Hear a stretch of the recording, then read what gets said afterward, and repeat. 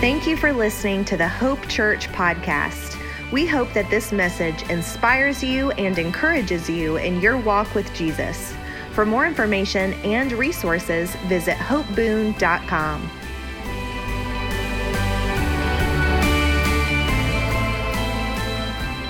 Guys, I am so excited about what Jesus is doing through Hope Church. I'm so excited that you're here and you're a part of this. If you're with us here today for the first time, and if I haven't met you, I'm Pastor Josh, and I want to tell you that we just have such a high priority for the presence of the Lord here at our church that we're not afraid to call audibles when we need to call audibles and do things a little differently. My whole sermon this morning is an audible. I had a completely different intention for where I thought we were going to go today, and I'm really happy when God interrupts that.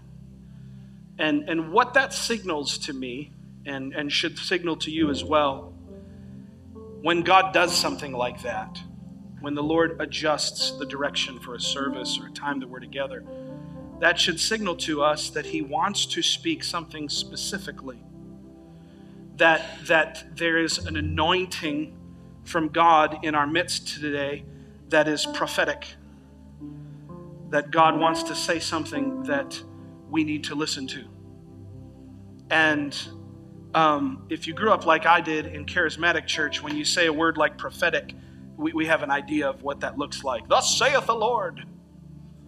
It's not one of those messages today. It's not a word of prophecy just given to edify, but this is a specific word from the Lord for our church, for the season that we're in. So it's not as much of a spontaneous word like maybe what we're used to, but this, I believe, is intentional from the Lord. And so I have just a few notes. I scratched them on a piece of paper yesterday. If you've been coming to this church for any length of time, you know that I don't function like that. That's not how I operate. As far as, typical. I'm usually fairly methodical and planned. But I believe that there's a prophetic anointing in our house this morning, and that God is going to speak something to us that we need to hear. It's not going to be heavy, and it's not going to be condemning. It's going to be exciting and encouraging. And I'm here to tell you, if you're with us this morning, if you're watching online and you're part of our church and you couldn't be with us today, I want to tell you, for those who are here, just take a look around. This is the smallest this place is ever going to be. This is the smallest that this place is ever going to be. We're getting ready to celebrate 9 years as a church. And I was thinking about this yesterday, and I actually made myself laugh at my dining room table. Because I thought, 9 years, that's like almost a decade. And then I started to think about what's happened and transpired since October 6th, 2013, when we started this church. And here's what I said to myself that made me laugh yesterday. 9 years. Well, the first 5 don't count because we didn't know what the heck we were doing. So I'm honest. I'm transparent. We didn't know what the heck we were doing.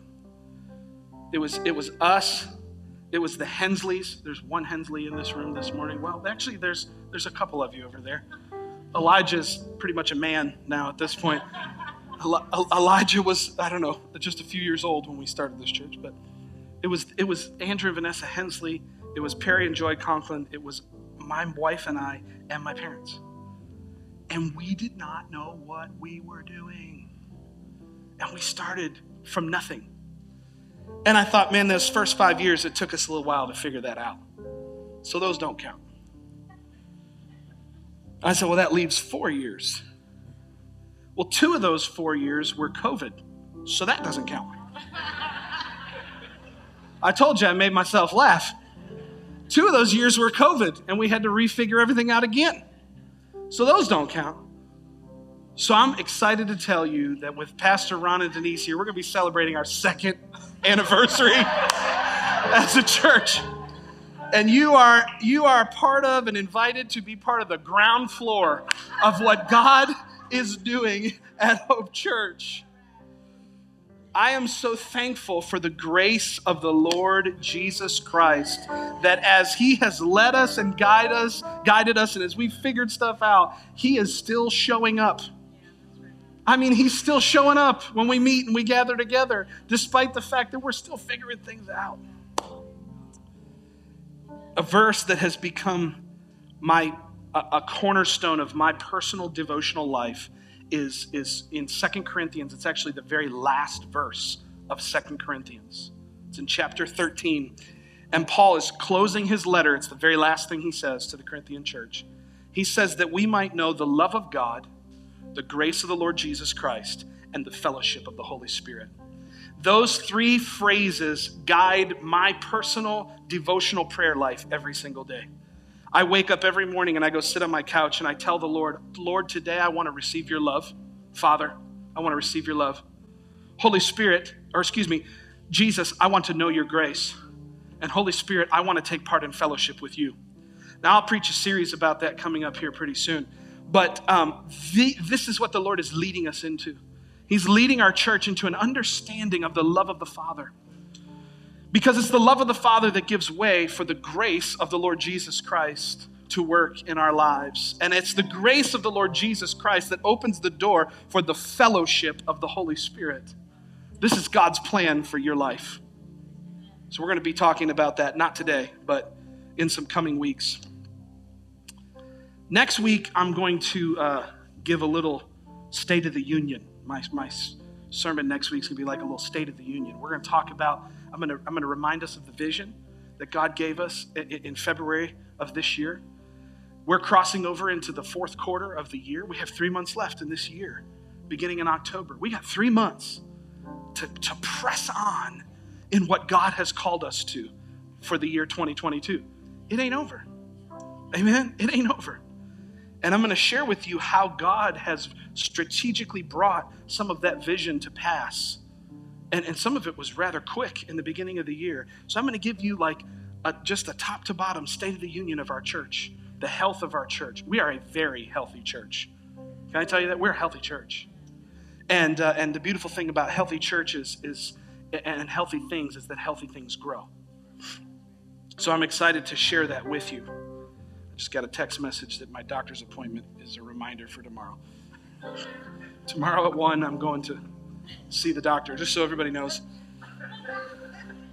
I got to find a way to silence those text messages. Anyways, I want to say thank you. He's at a Thunder Sunday this morning, but Brother Keith Honeycutt last week delivered an awesome word. How many of you received from Brother Keith last week? Was that amazing? Thank you, because my wife and I were able to get away for 2.5 days and go to the beach with no children, and it was spectacular. We ate too much food. We laughed. Y'all, we laughed more last weekend, particularly on the drive home. We started listening to some funny stuff, and pounding the steering wheel, crying, laughing. We laughed together, and it was phenomenal. It's so good, and I want to say thank you for remaining faithful even when we had to get away. Thank you for being here. And I saw Keith and Gwen this week. We were at the Hope Pregnancy fundraiser. Brianne and I were on Thursday night, and Keith and Gwen were there. And I talked to him, and I said, Keith, your message was outrageous. I said, I listened to it while we were cleaning the condo afterwards. I said, I listened to the whole thing, and I said, I want you to know, I gave my life to Jesus at the end of that sermon. I said, I want you to know, man, I don't know about you, if you've been saved for a while, I wanted to get saved again. Listening to that was awesome, y'all. That was incredible. So thank you.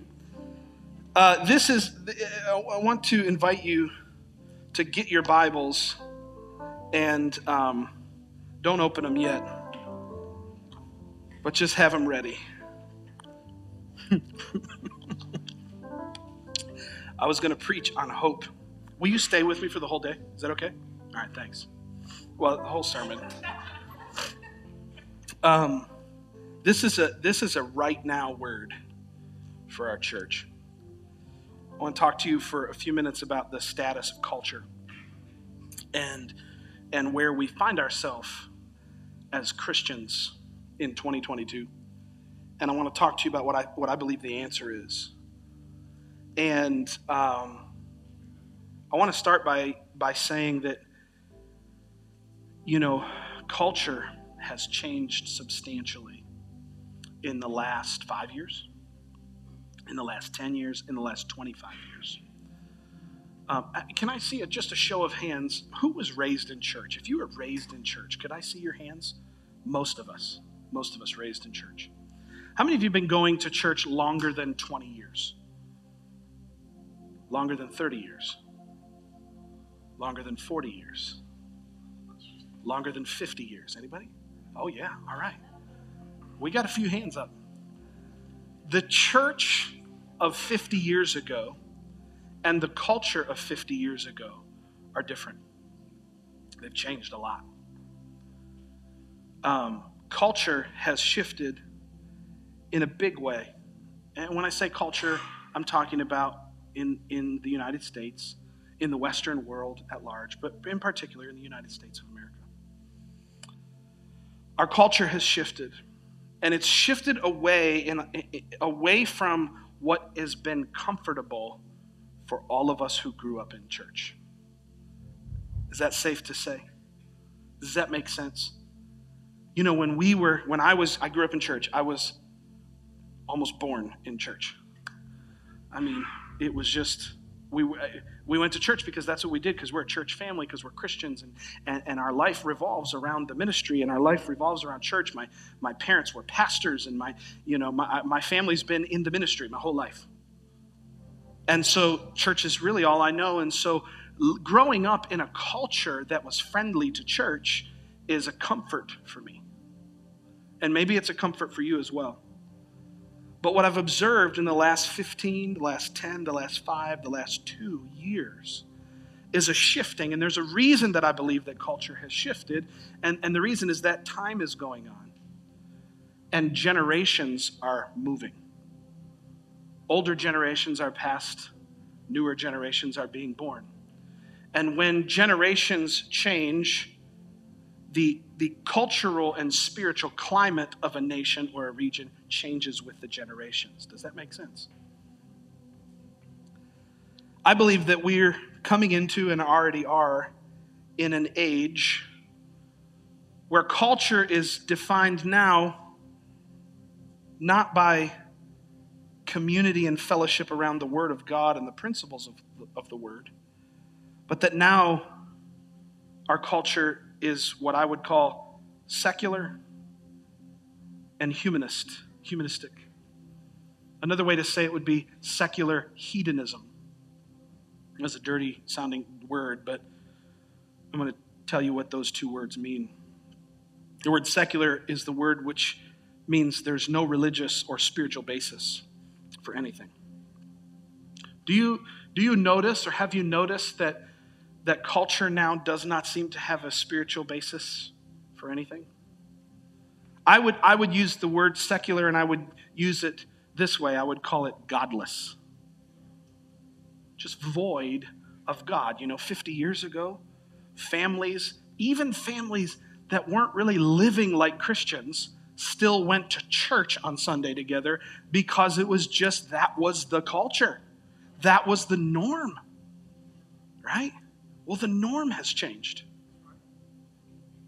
And at the beginning of that, just at the outset, that pushes me immediately out of my comfort zone, because my comfort zone is we all go to church and we're all happy because we go to church together because we're one big family and we're a country that loves Jesus. And even if you don't really love Jesus, you still come to church and we still go and eat afterwards. That's changing. Culture now is secular. It means it has no religious or spiritual basis. It's hedonistic or humanistic, which the word hedonism means the pursuit of self-indulgent pleasure. So the idea of secular hedonism is this: godless selfishness. That's true. That's the world. That's culture. We can no longer rest on the comfort of all the people around us, even though they may not really be seeking God. At least they know who God is and they have an understanding of the basic tenets of Christianity, and there's comfort in that. We rest in that. Because I'm here to tell you, we've preached to Christians for 25 years. For 50 years in church, we've preached to Christians. Even the people that came in off the streets that weren't living as Christians, they still knew that God was real, and they still had an understanding of God. They still knew Father, Son, and Holy Spirit and what that meant. But now, people that come through the doors, they have no understanding of that at all. This is the way that the Holy Spirit dropped it in my heart. Real quick, let me ask this question. Does anybody in here speak any Asian languages? Just want to make sure, because I'm about to make a statement, but I don't want to leave you out. Here's the statement that the Lord put in my heart yesterday. To the current culture, their understanding of the kingdom of God is the equivalent of your and my understanding of a Chinese phone book. You ever see an ad that was written in Mandarin Chinese or Korean or something like that? You don't know what that looks like. You know what that means. I mean, it's like if you see a word in Spanish, you're like, oh, baño. Yeah, I know what that's talking about. Yeah. You can at least figure it out because the alphabet's the same. There's an opportunity for you to translate that and figure out what that sign means that's in Spanish or French or something like that. But if you were to go to Beijing, or you were to go to Seoul, South Korea, we don't have any idea what those languages represent. We don't know what those signs and symbols mean. That's how foreign the gospel is to the culture that's coming up around us. They don't have a clue. It challenges my comfort zone as a Christian, as a person who's been a Christian really my whole life. That challenges my comfort. Because I feel like, I'm going into a world that totally cannot relate to me. But as I have thought on this and meditated on this and allowed the Spirit of God to minister to me around this concept, I've shifted from being uncomfortable to being overwhelmingly excited. Because the darker that the dark gets, the easier that it is for the light to impact the darkness. If I was to light a candle in this room right now, no one would notice. And that's how the church has been for 100 years in America. The only light that has been seen has been the big revivals. Oh, God's doing something big, and there's a huge bonfire in some part of the country. And we go, let's go. Let's go to Pensacola. See what God's doing there. Let's go out. Oh man, Bethel in Northern California is experiencing a blow up of the anointing of God and the power of God. Let's go check that out. And we run from fire to fire to fire. But as the light in the cultural mind of our country gets dimmer and dimmer and dimmer and dimmer, as generations progress, as time goes on, the littlest flicker makes a much bigger impact. We have parents who are scared. I understand, I relate to this. I have kids all under the age of 15. We have parents who are scared. I don't know if I can send my child to school because I feel like I'm sending them into darkness. You are. But the beauty of this is they go into darkness and they don't look like the darkness. And they go into their school and they're a light. Jesus said, let your light so shine before men that they may see your good works and glorify your Father who is in heaven. The church of the Lord Jesus in Boone, North Carolina, and everywhere else is on the edge of an opportunity to shine a brighter light and have the deepest impact that we have been able to have in generations, because the Lord is separating. Culture is separating a remnant of people who will still love Jesus no matter what the outside world looks like, and no matter what the world may say. There's a remnant of people that are still going to love God and cherish God, and the brightness of that light is going to shine and penetrate the darkness. The scripture calls this the spirit of the age. And I don't have time to teach on that so much as to continue in this, but the kingdom of darkness is at work. And it's time that we not be intimidated by that. And it's time that we not let that challenge and defeat us because of comfort. It's time that we not get so concerned with the darkness that our natural reaction is to, let me just be quiet, go live in a commune, and be untouched by the world. That's actually what religion would have us to do, is to go hide out. Go hide out on the backside of a mountain somewhere, and we'll build a nice little walled city. Right? No, God's calling us to go into the darkness. I asked the Lord for a scripture. Y'all doing okay? I promise you that this kind of starts out a little bit on the negative side. I'm not trying to be fearful. It's about to get real exciting. I asked the Lord for a scripture, and I was pondering in my heart, what is a verse that actually could encapsulate what I'm saying to you? Because you know me, I like to preach from the Bible, not from Josh's book of opinions. Right? At the end of the day, you don't need what I think about anything. You need the word. Jesus said, on this rock I will build my church. What is the rock? It's the revelation of Jesus is Lord. Where does that come from? It comes from this word right here. Amen. So I asked the Lord, what is a verse that could that could help us wrap our heads around what's going on in culture? And he took me to Exodus chapter 1. Exodus chapter 1. Oh man.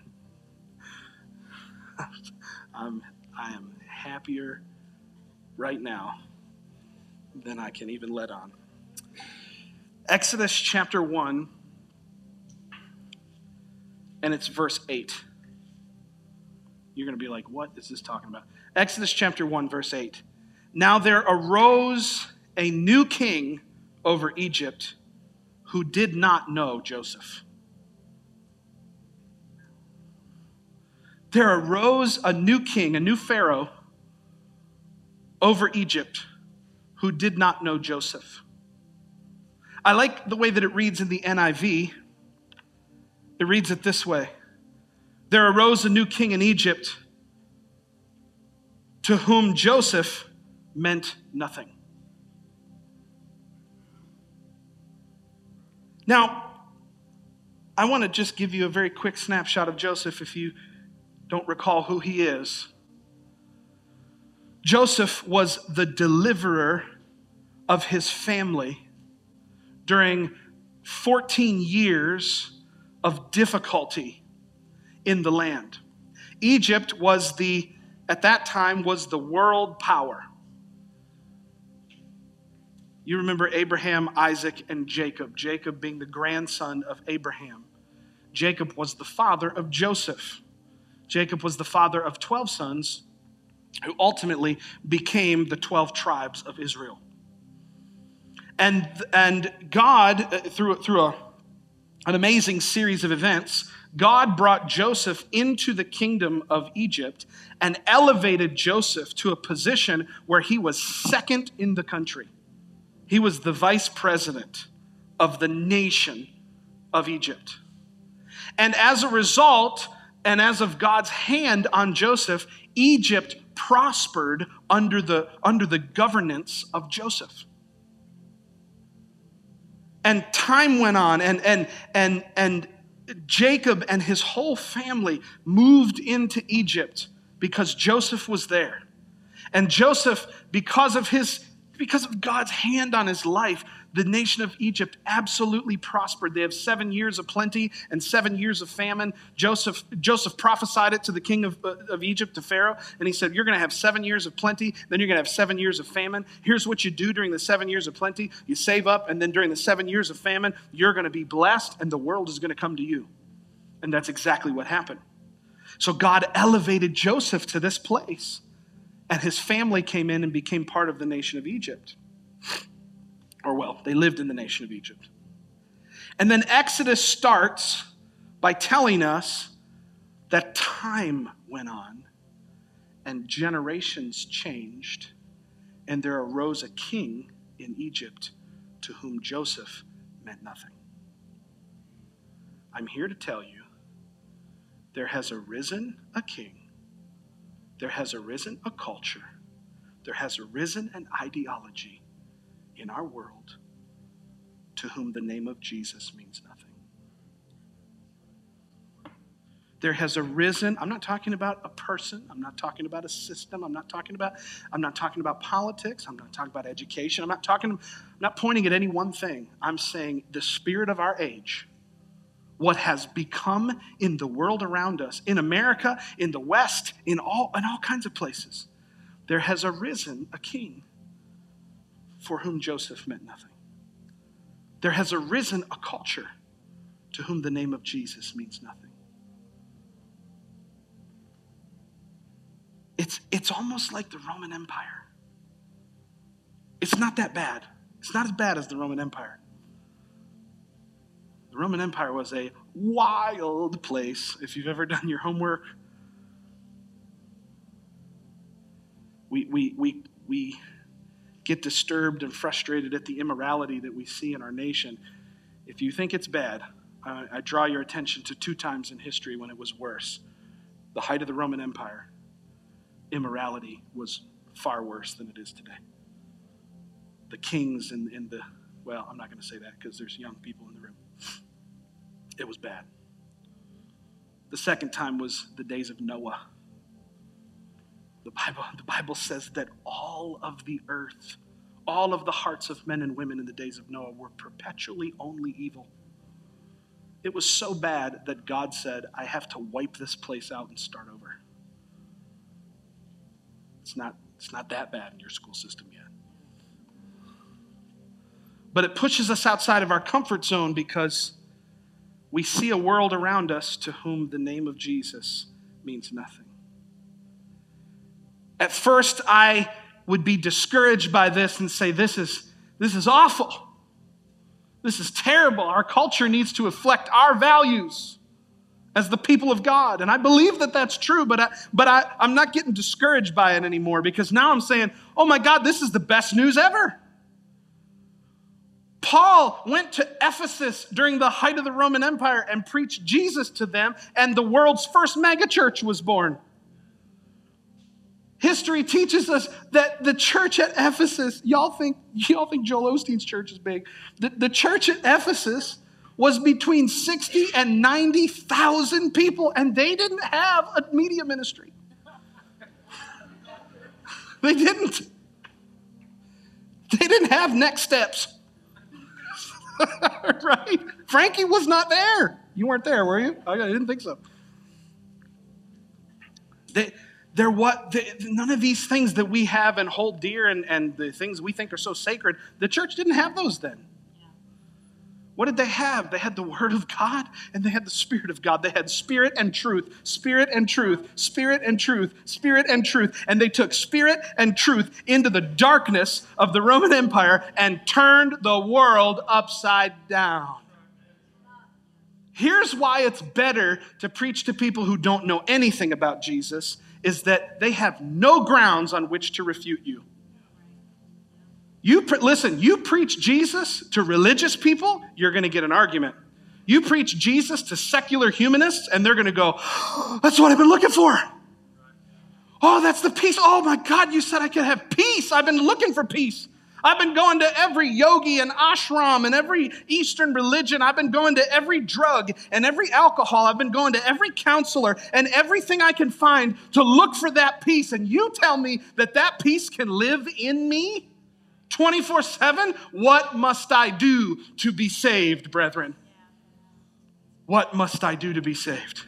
I'm telling you, we are in the generation of the what must I do to be saved culture. Light shines into darkness, John chapter 1 says, and the darkness did not comprehend it. This isn't a time to shrink back. This is the best news there has ever been in this generation. It's never been as good as it is right now. Because the harvest has never been whiter than it is now. So, I'm having so much fun. So what do we do? As a church, as people, what do we do with this? I'll tell you what we do. This is the word that the Lord put in my heart. And if you grew up like I did in charismatic church, this is going to scare you.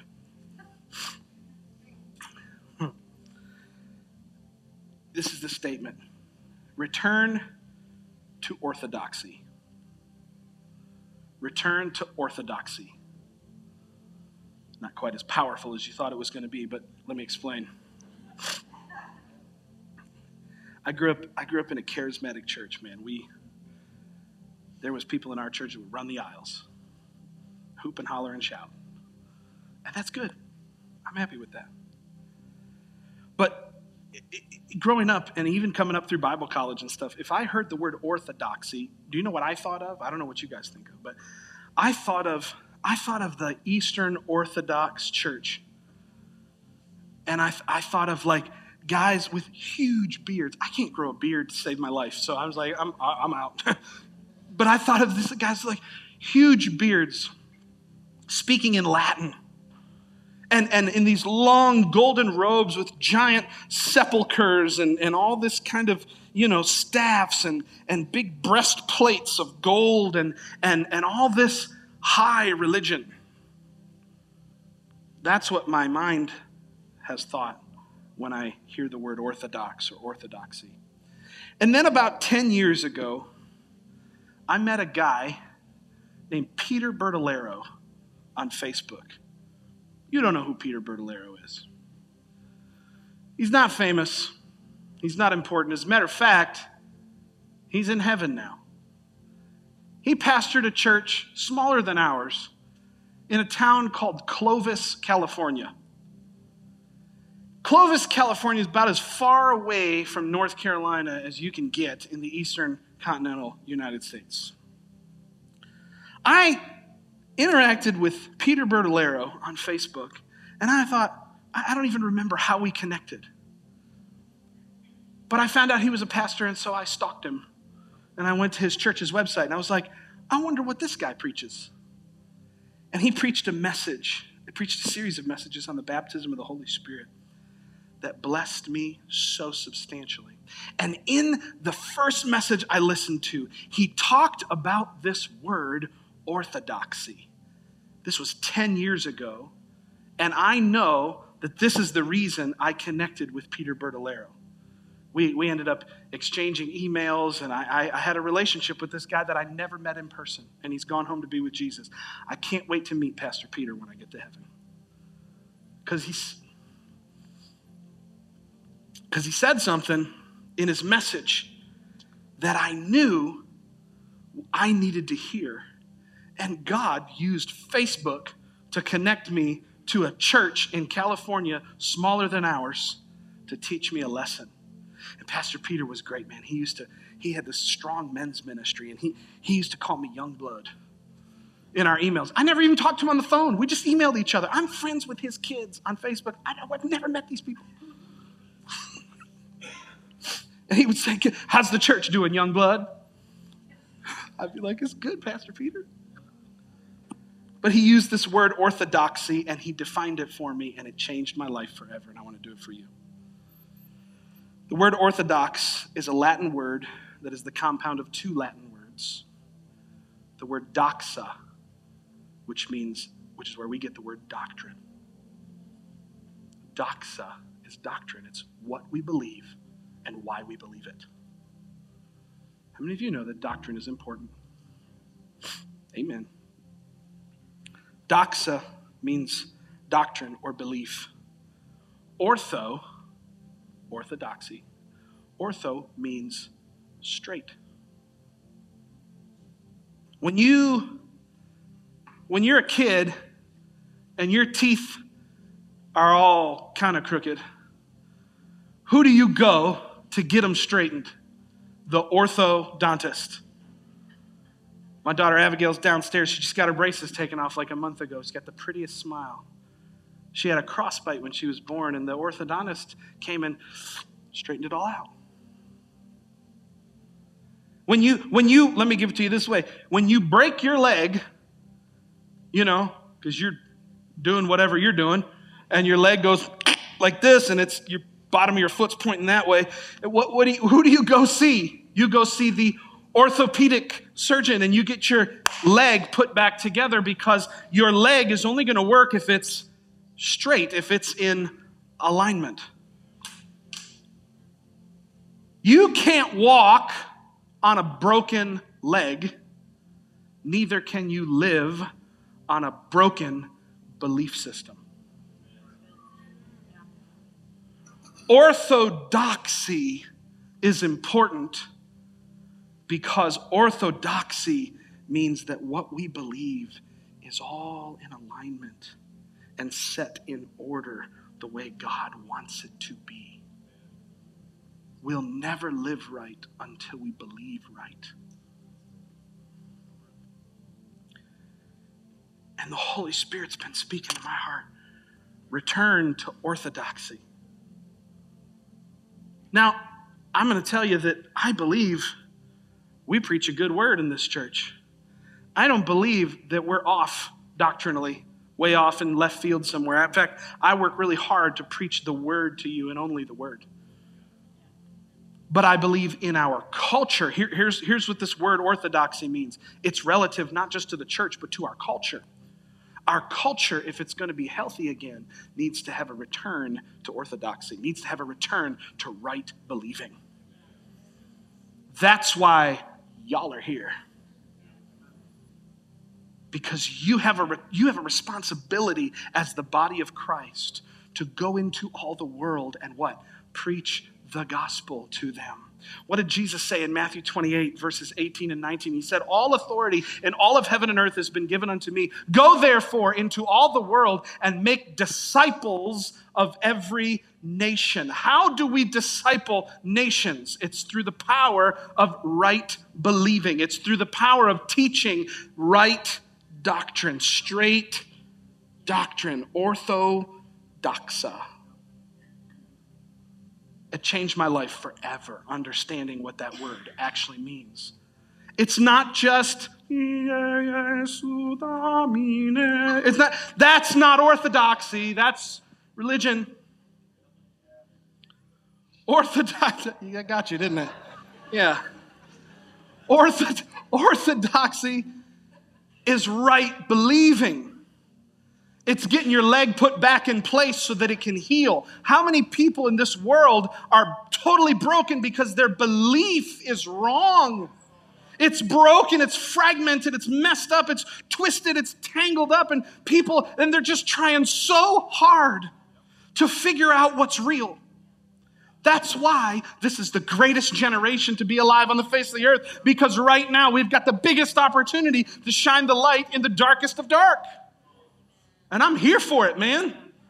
I'm not about to be intimidated by it.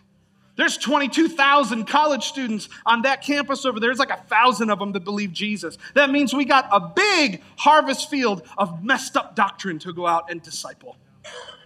Oh, man. Oh, if we only could grasp the opportunity that God has put in front of us. There's 5 concepts I want to give you today. 5. If I was preaching to pastors, I would spend more time hitting this home, but I'm actually going to unpack this all next year. 5 concepts for discipleship. This is what happens when my wife and I go to the beach for a weekend, by the way.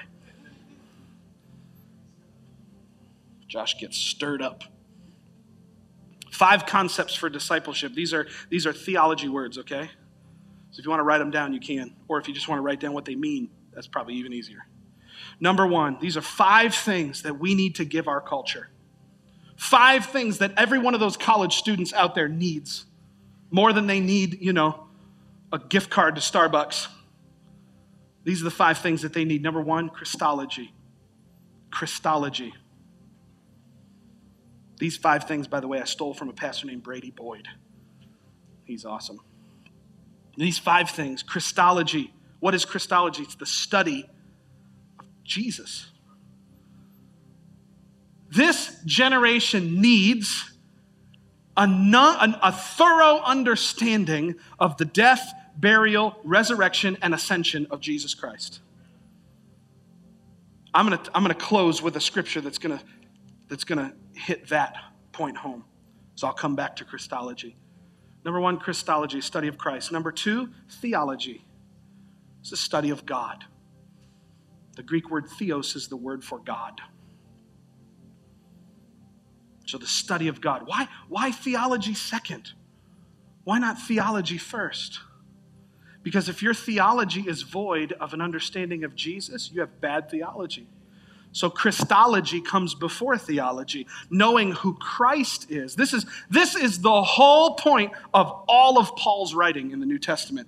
All of Paul's writing is about Christology.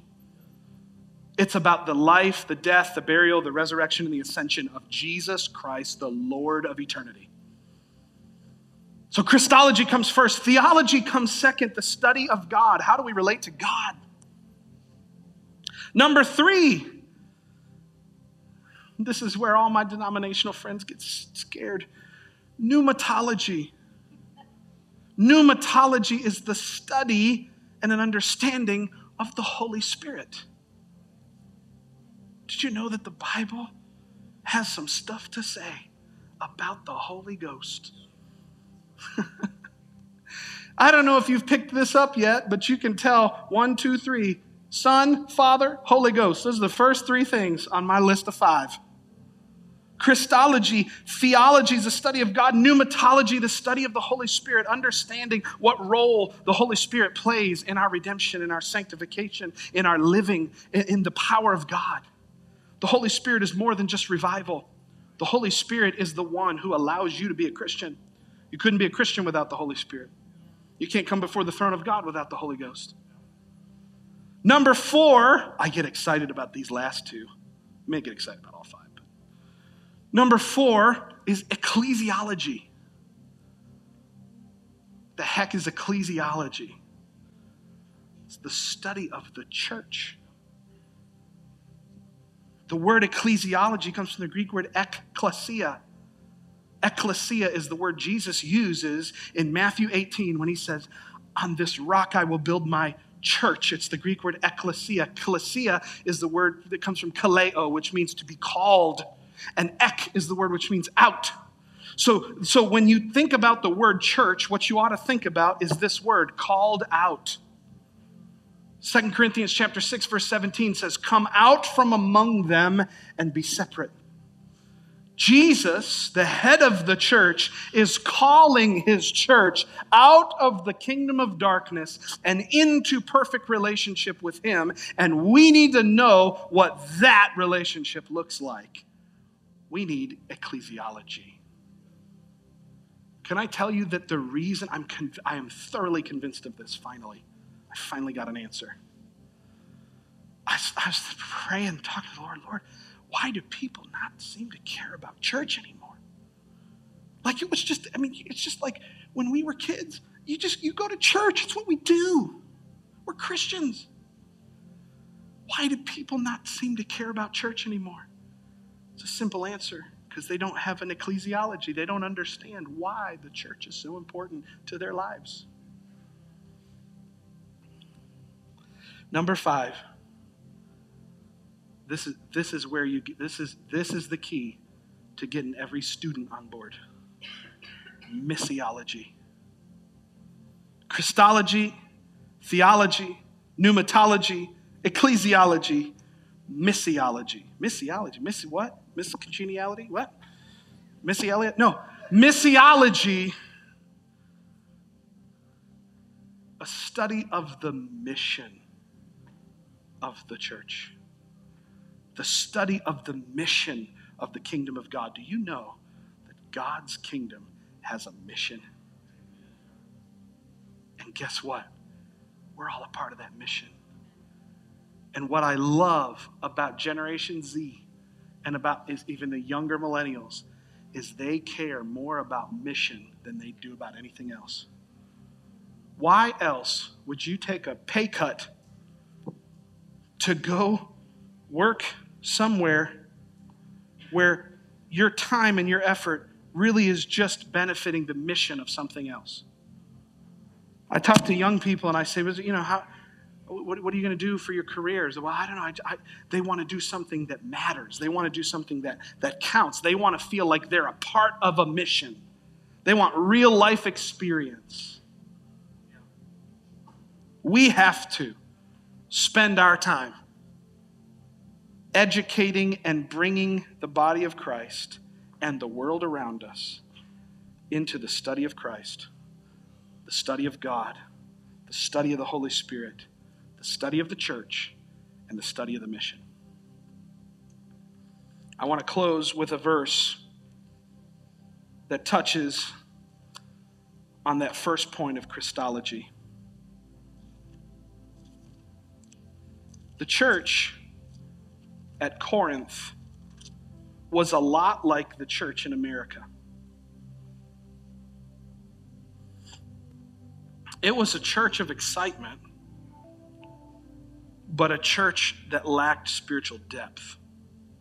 So when you go read 1st and 2nd Corinthians, you need to understand that Paul wrote both of those letters to correct the church in Corinth.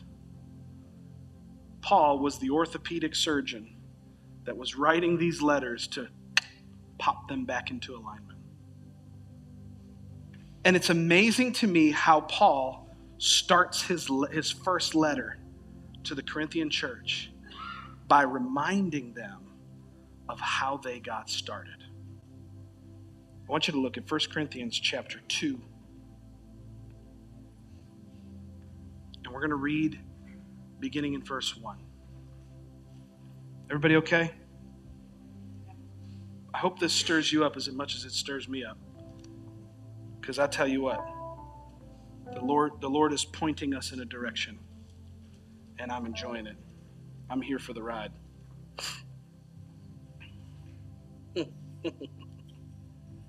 Spirit of God spoke something to me before we read 1 Corinthians 2. This isn't in my notes, so once again, this is a prophetic sermon, so what God's saying is what we need to hear. We were in prayer a month ago, and I came to our Monday prayer meeting, which I don't always do. Sometimes I come to our Monday night meetings. Our prayer team meets downstairs. Gracie leads it. When Gracie's not here, Andrew leads it.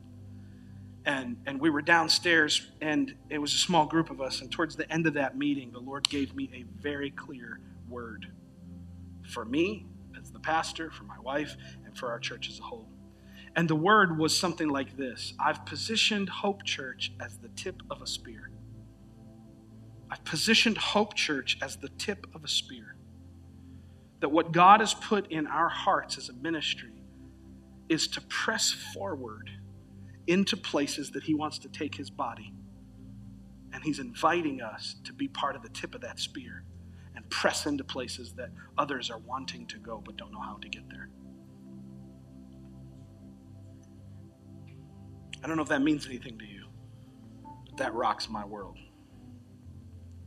Paul says, 1 Corinthians chapter 2, verse 1, it says, "And I, brethren, when I came to you, I did not come with excellence of speech, declaring unto you the testimony of God." Verse 2, one of my favorite verses in the whole New Testament. "For I determined not to know anything among you except Christ and Him crucified." Paul birthed an entire church that would impact this region of Greece and would end up accounting for 2 of his letters in the New Testament in the city of Corinth. And the only thing he had when he went there was, all I want to know among you is Jesus Christ and him crucified. That is Christology. That is the mandate of God on the church in our day, is to preach Christ and him crucified. I had a conversation with a dear person in my life the other day, and this person called me and they were distressed. This person was crying on the phone. And they said to me, I'm ready to throw in the towel. I feel like I'm at my wit's end. I'm at the end of my rope. I'm just ready to throw in the towel and be like, Lord, what am I supposed to do? And I said to this person, I said, listen to me and listen closely. Everything you need is in the life, death, burial, resurrection, and ascension of Jesus Christ. Everything, you are out here looking for what is next and what you need and try to figure out, how do I get what my heart longs for? Everything you need is in the death, burial, resurrection, and ascension of Jesus Christ. And that's why Paul said, I determined to know nothing among you except Christ and him crucified. I don't care about your background. I don't care about where you came from. I don't care what brought you into church this morning. I don't care what sin you were doing 6 minutes before you pulled into the parking lot. All I want to know is, do you know Christ Jesus and do you know him crucified? Have you encountered the risen Savior, Jesus Christ? Because everything you need is in him. That is the message that the hedonistic, secular world around us absolutely needs to know. And I'm here to tell you, it's going to have a deeper impact now than it did 20 years ago, because the culture has changed. And we're going to see people return to the body of Christ. I know that I listen to a lot of people, a lot of well-meaning people, a lot of great leaders.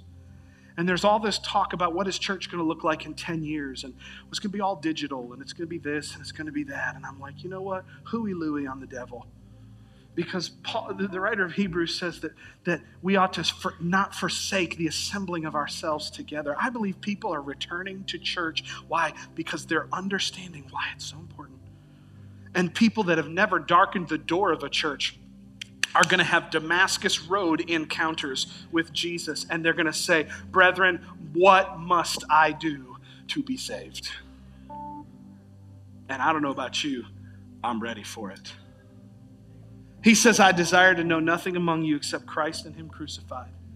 He says, for when I was with you, my speech and my preaching were not with persuasive words. This is verse 4. Not with persuasive words of men's wisdom, but in demonstration of the power of God. That your faith, verse 5, that your faith might not rest in the wisdom of men, but in the power of God. You're being invited into an opportunity to absolutely change a generation. Not just me, not just my wife.